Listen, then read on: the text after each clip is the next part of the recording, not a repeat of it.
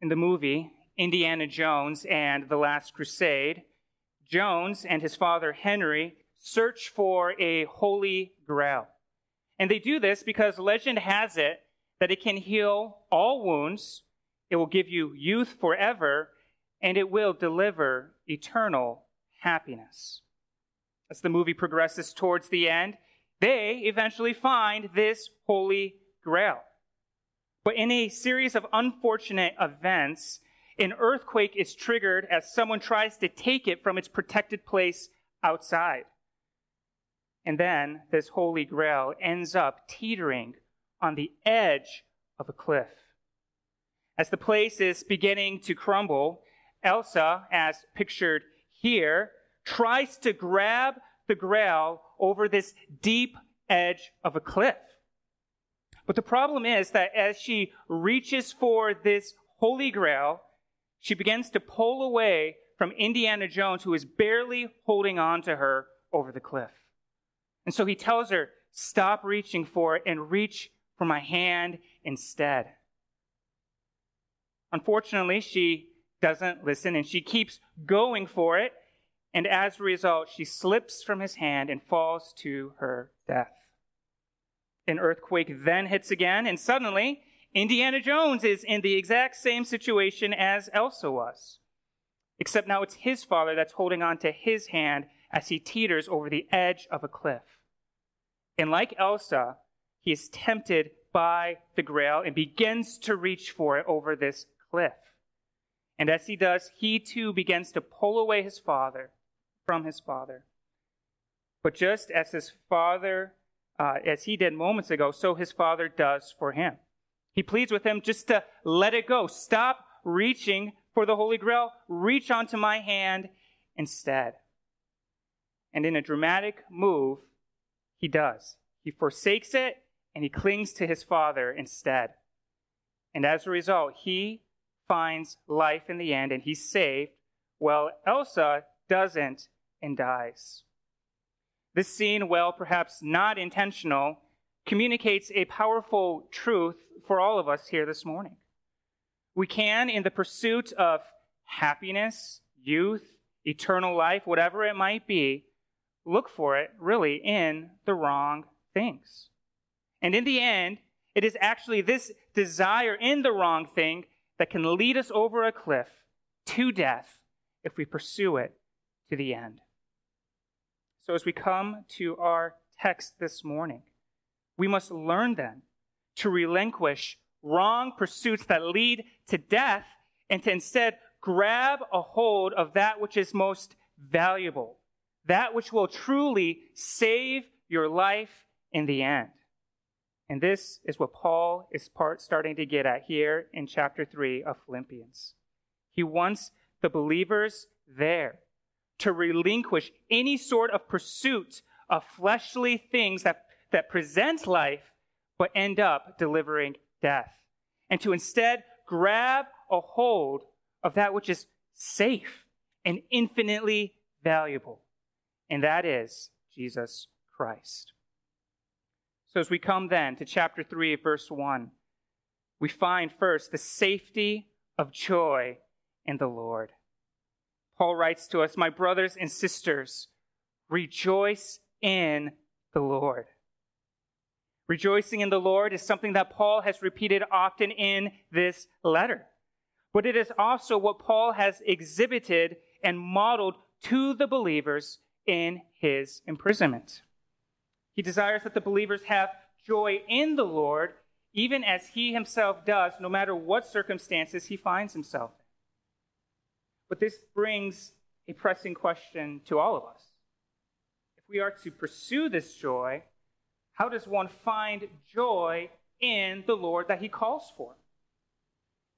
Does one just simply, will yourself into having joy? Do you just tell yourself, have joy in the Lord, and boom, there it is? I'm not sure any of us have had that experience. And it doesn't come merely from willpower, but really this joy in the Lord that he calls for comes as a result of knowing Jesus more and more and more. And this is what he eventually gets to in verses 10 and 11.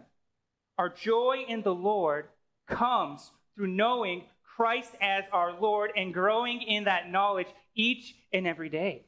It comes through knowing his faithfulness, his goodness, his sovereignty, his love for us. It comes through meditating upon the precious promises of God in his word to us. It comes through knowing what Christ has accomplished on the cross for us. And so this joy that Paul calls for in verse 1 is obtained, really, as we find it and grow in knowledge of Christ for us, who he is and what he's done. Part of the reason why Paul will call for joy here is because it is safe. And he says, to write to you again about this is no trouble for me at all. I write this again, and I have no problem writing this because it is a safeguard for you. And so that, again, brings us to a question. How is rejoicing in the Lord a safeguard for us? In what sense does rejoicing in the Lord keep you safe? By finding our joy in the Lord, it keeps us safe then from looking elsewhere. It keeps us from the danger of falling in to false teachings that he's about to address here. For often our sin, and when we go outside the will of God into dangerous territory, is the result of us failing to rejoice in the Lord. It's the result of us not finding our fulfillment and our satisfaction in God and who he is. And so what Paul calls the believers here to do is significant for our growth in holiness. For sometimes in fighting sin, we can focus so much on what we shouldn't do. We can focus so much on what we should keep away from that we forget what we must cling to above all. So it isn't just a stop going after sinful pleasures, but it is cling to Christ, for he offers superior pleasures and joys. It isn't just stop going after that holy grail, but it's cling to the Father for life. And so as we strive for joy in God, we are protected from going elsewhere to dangerous territories. And so we look for our joy as Christians, as believers here this morning, in God, the Father, our source of life. And even as David tells us in Psalm 16:11, you, O God, reveal the path of life to me. And in your presence there is abundant joy. And at your right hand are eternal pleasures forevermore. And so Paul calls believers here to strive for joy in the Lord. And I have no issue writing that again and again and again because it will keep you safe.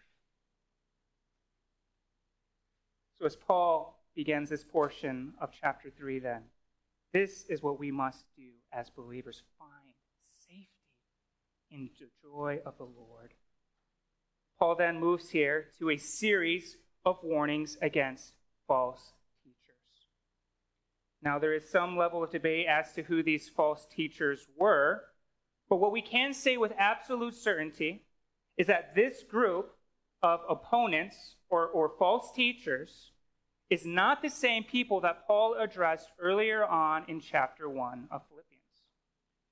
We recall from chapter 1, Paul addressed some people who preached Christ out of rivalry and envy of Paul.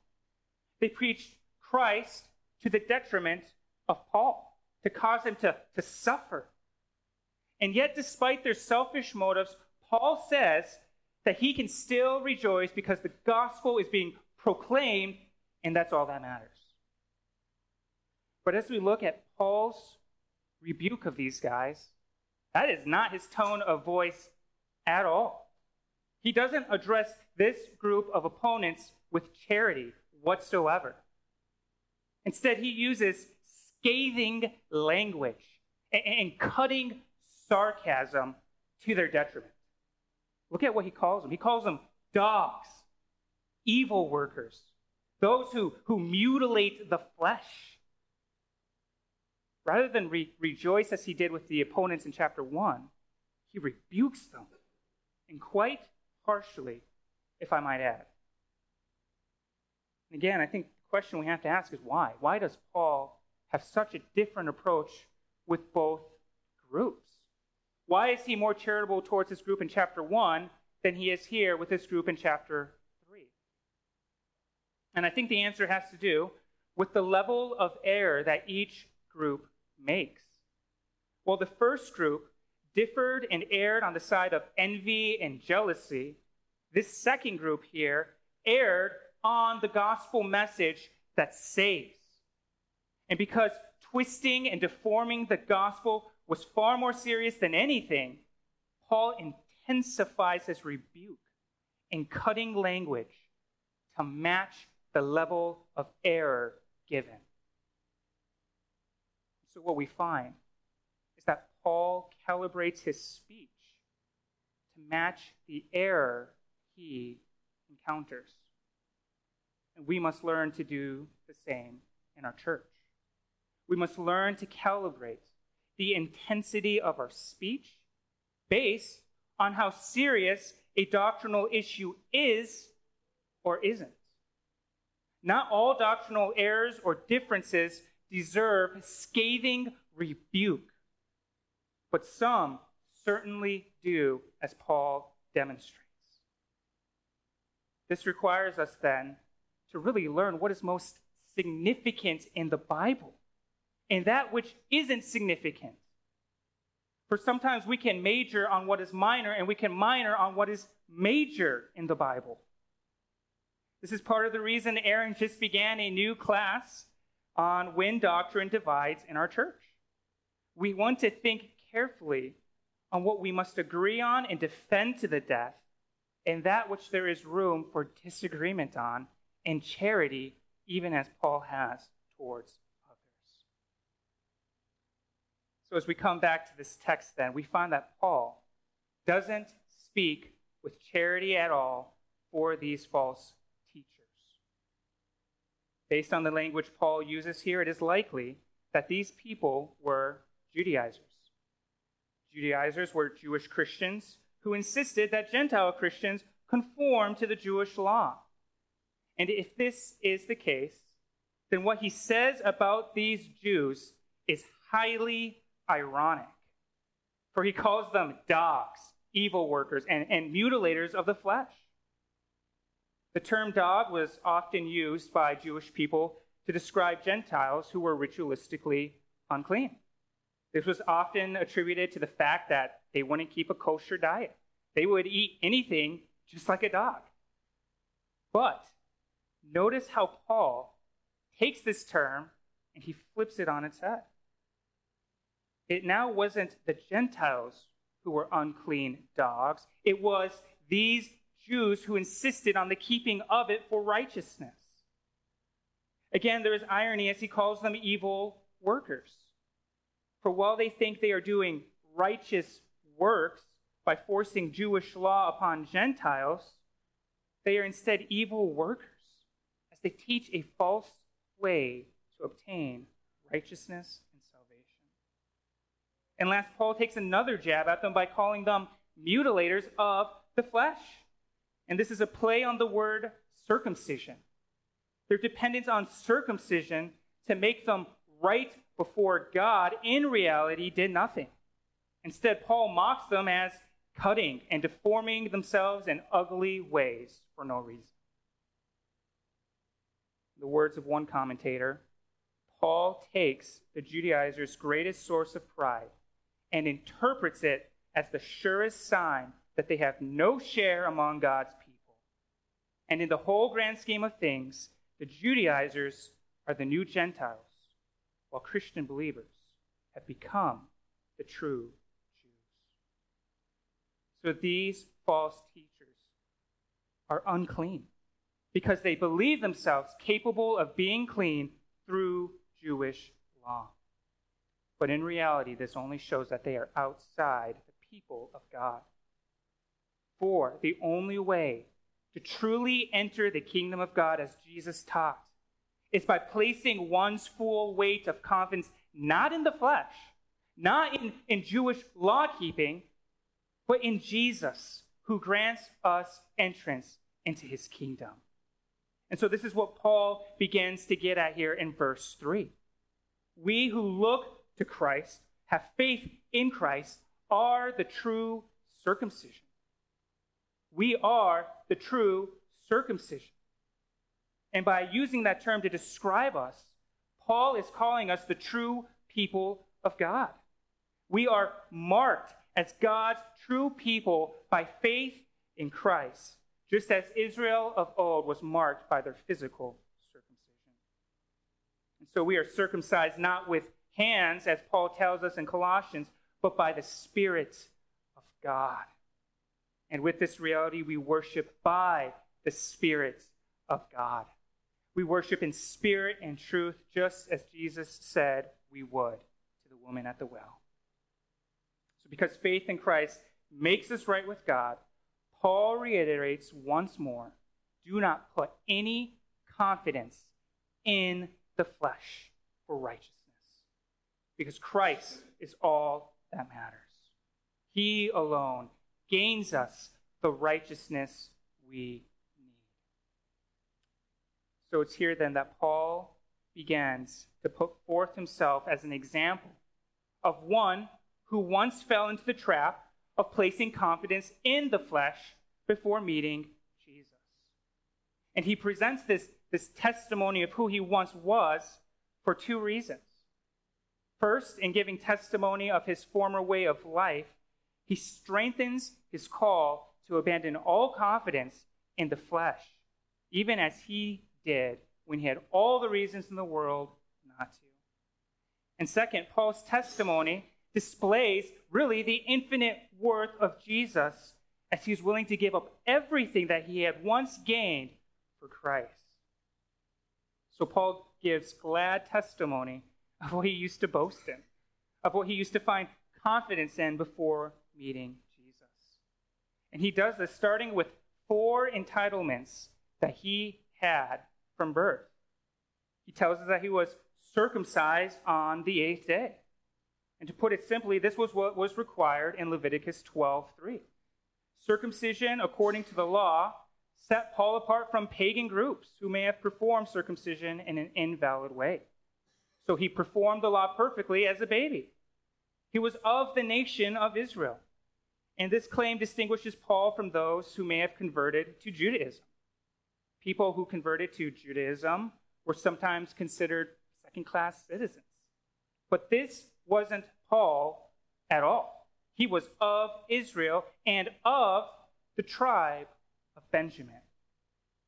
Paul was part of a distinguished tribe of Israel. The tribe of Benjamin was special, as it produced its first king, Saul, whom Paul was named after. And last, he was a Hebrew of Hebrews. Paul may be referring here to his refusal to adopt Hellenistic ways, like some Jews, but he instead kept to the Hebrew tradition and language, even as some Jews, when they were dispersed, didn't. And so as a Jew, as you look at Paul's heritage, you really cannot ask for anything more impressive in your background. He had it all here. But there's more. He's not done yet. Following this up, he then begins to give us 3 personal achievements that are quite impressive. He tells us that regarding the law, he was a Pharisee. He was part of the strictest sect of Judaism. These were scholarly men devoted to God's word, and they were highly revered among all the Jews. They strived to keep the law of God perfectly, and Paul was a part of this elite class. Paul then lists how zealous he was for God by persecuting the church. Not only did he keep the Jewish faith, but he went after those who, in his mind, perverted it. He didn't just stand idly by. He was so zealous for the Jewish faith, he went after those who twisted, in his mind, the Jewish religion. And so, like Phineas, who was commended for executing an unfaithful Israelite in Numbers 25, so Paul thought of himself in quite the same way. he executed unfaithful Jews who converted to the way of Christ. And then last but not least, regarding the righteousness that is in the law, he was blameless. As far as keeping the law goes, Paul was blameless in the sense that you could check his rep sheet and you could find nothing on it. Like, this guy was squeaky clean. He did everything to the letter of the law, and this made him practically the perfect Jew. So because of his impressive heritage, his achievements, Paul, of all people, had reason to find confidence that he was okay with God based on where he had come from and what he had achieved. But instead of finding confidence in the flesh, Paul says he considers all of this, all of his heritage, all of his achievements, all of that was once gained to him, and he now counts it as loss because of Jesus. And it's here in verses 7 through 11 that we find the infinite value of gaining Christ. When Jesus entered Paul's life, everything changed radically. His entire value system was turned upside down.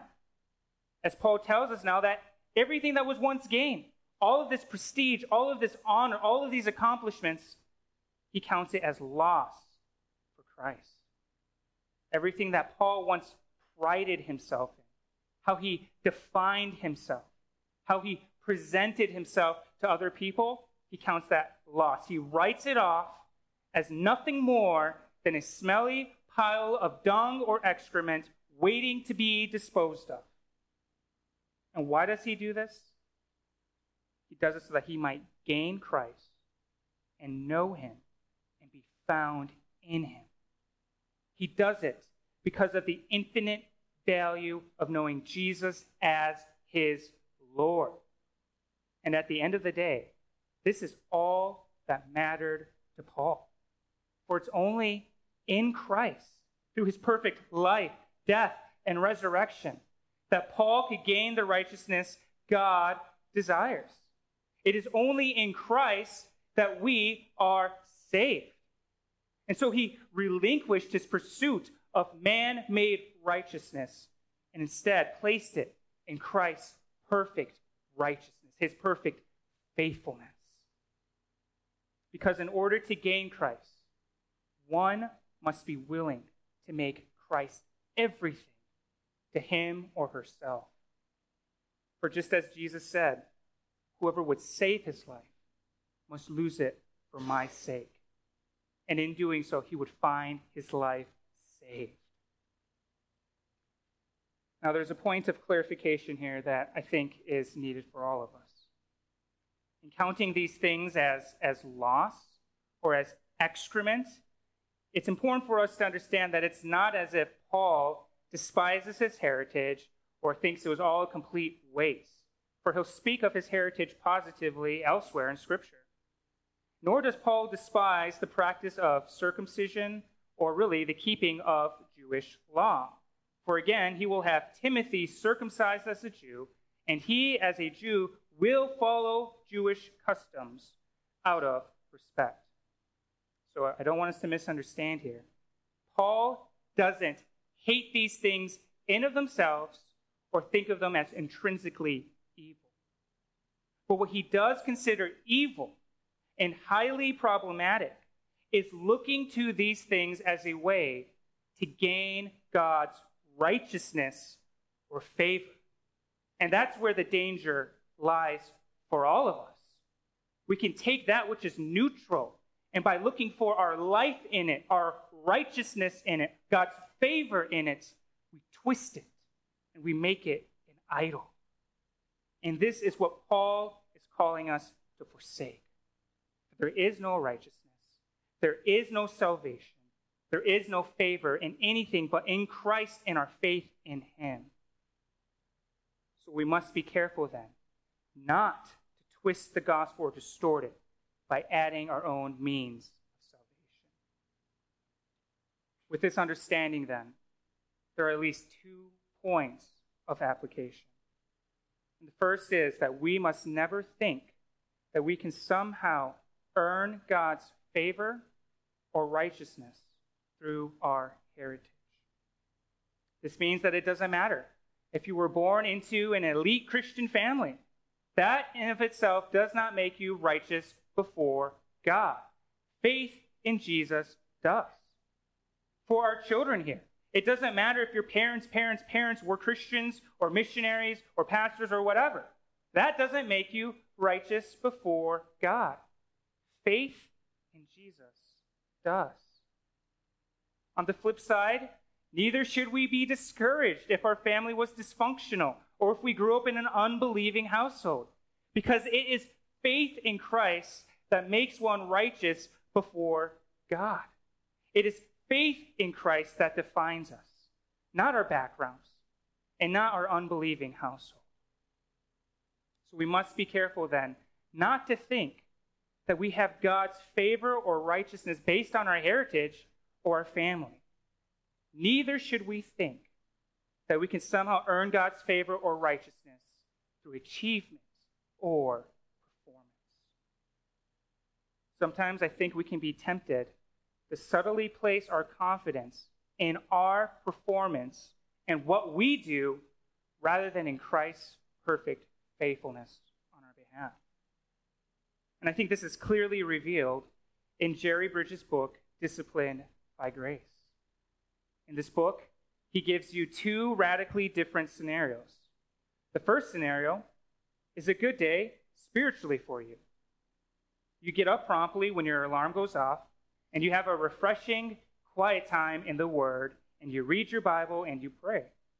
Your plans generally fall into place, and you somehow sense the presence of God with you. And then to top it all off, you unexpectedly have the opportunity to share the gospel with someone who is truly searching. And as you talk with that person, you silently pray for the Holy Spirit to help you and to also work in your friend's heart. And then he gives a second scenario. And this second day is exactly the opposite of the first. You don't wake up at the first ring of your alarm. Instead, you shut it off and you go back to sleep. And when you finally wake up, it's way too late to have your quiet time with the Lord. And so you hurriedly eat some breakfast and you rush off to the day's activities. You feel guilty about oversleeping, about missing your quiet time with God, and things just generally go wrong all day. And you become more and more irritable as the day wears on. And you certainly don't sense God's presence in your life. That evening, however, you again unexpectedly have an opportunity to share the gospel with someone who is really interested in knowing about Christ. Now, considering both of these days, would you enter those two witnessing opportunities with a different degree of confidence? Would you be less confident on the bad day than on the good day? Would you find it difficult to believe that God would bless you and use you in the midst of a rather bad spiritual day? If you answered yes to any of those questions, you have company among 80% of the Christians in the world. But the question we must ask is whether or not this type of thinking is justified. Is it right? Is this how God works in our life? And the answer is no on all accounts. For God's blessing to us, his favor to us, his righteousness to all of us is not something that we earn, but it has everything to do with what Jesus has accomplished for us. It's all his grace, and it's freely given to those who place their faith in Christ alone. So when we struggle in looking to our performance for righteousness or God's favor or his blessing, we must remember, in the words of Bridges, your worst days are never so bad that you are beyond the reach of God's grace. And your best days are never so good that you are beyond the need of God's grace. And so we must look again and again and again, each and every day, to where God's grace is most clearly revealed. we look to Jesus alone, for he alone gives true life and true righteousness to those who trust him and rely on him wholly and completely. And as we return to the text, this is why Paul urges them and himself to make it their goal then to know Christ. That's all that matters. Know Christ, for it's far greater than anything. Know Christ and the power of his resurrection and the fellowship of his sufferings. And so Paul strives then for an intimate knowledge of the Jesus who saves and gives joy and keeps us safe. And so like Paul, we, like him, should strive to know Christ and the power of his resurrection. We want to know more and more of that same power that raised Jesus from the dead as our lives are radically transformed. And as we are transformed, we know Jesus all the more. But not only do we come to know Jesus deeply in this way, but also through the sufferings we undergo in life. For just as Jesus suffered in following the Father's will, so we now suffer in following Christ. And Paul tells us that in our sufferings, it's a part of the way that we come to know Jesus more. It's a way to have deeper fellowship of who Jesus is and to experience his fellowship with us. And so it's in this that we can rejoice as we not only come to know Jesus more experientially, but we come to know him more as we become like him. So through all of this, Christ prepares us to meet him on that glorious day. And as we come to know Jesus more, our desire, our hope is that on that final day, when we see Jesus face to face, we will be just like him. And our hearts will receive our treasure and our reward, Christ himself. So even as we now go to a word of prayer, may our heart's desire be to truly know Christ and to count all things lost in comparison to gaining him. Let's pray. Father, we come before you, thanking you for Jesus. And even as Paul says he gladly counted all things lost to gain Jesus, so we ask and pray that you would help us as the church to do the same. If there are any things in our life that are interfering with our gaining of Christ, may we, like Paul, count it as loss. May we make the entirety of our life about Jesus. May we love him supremely, for there is no greater joy than knowing Jesus as our Lord. So help us, Lord, to believe this, to have eyes of faith, and to know this experientially as we are conformed to the likeness of him. We ask that you would do this in and through our church for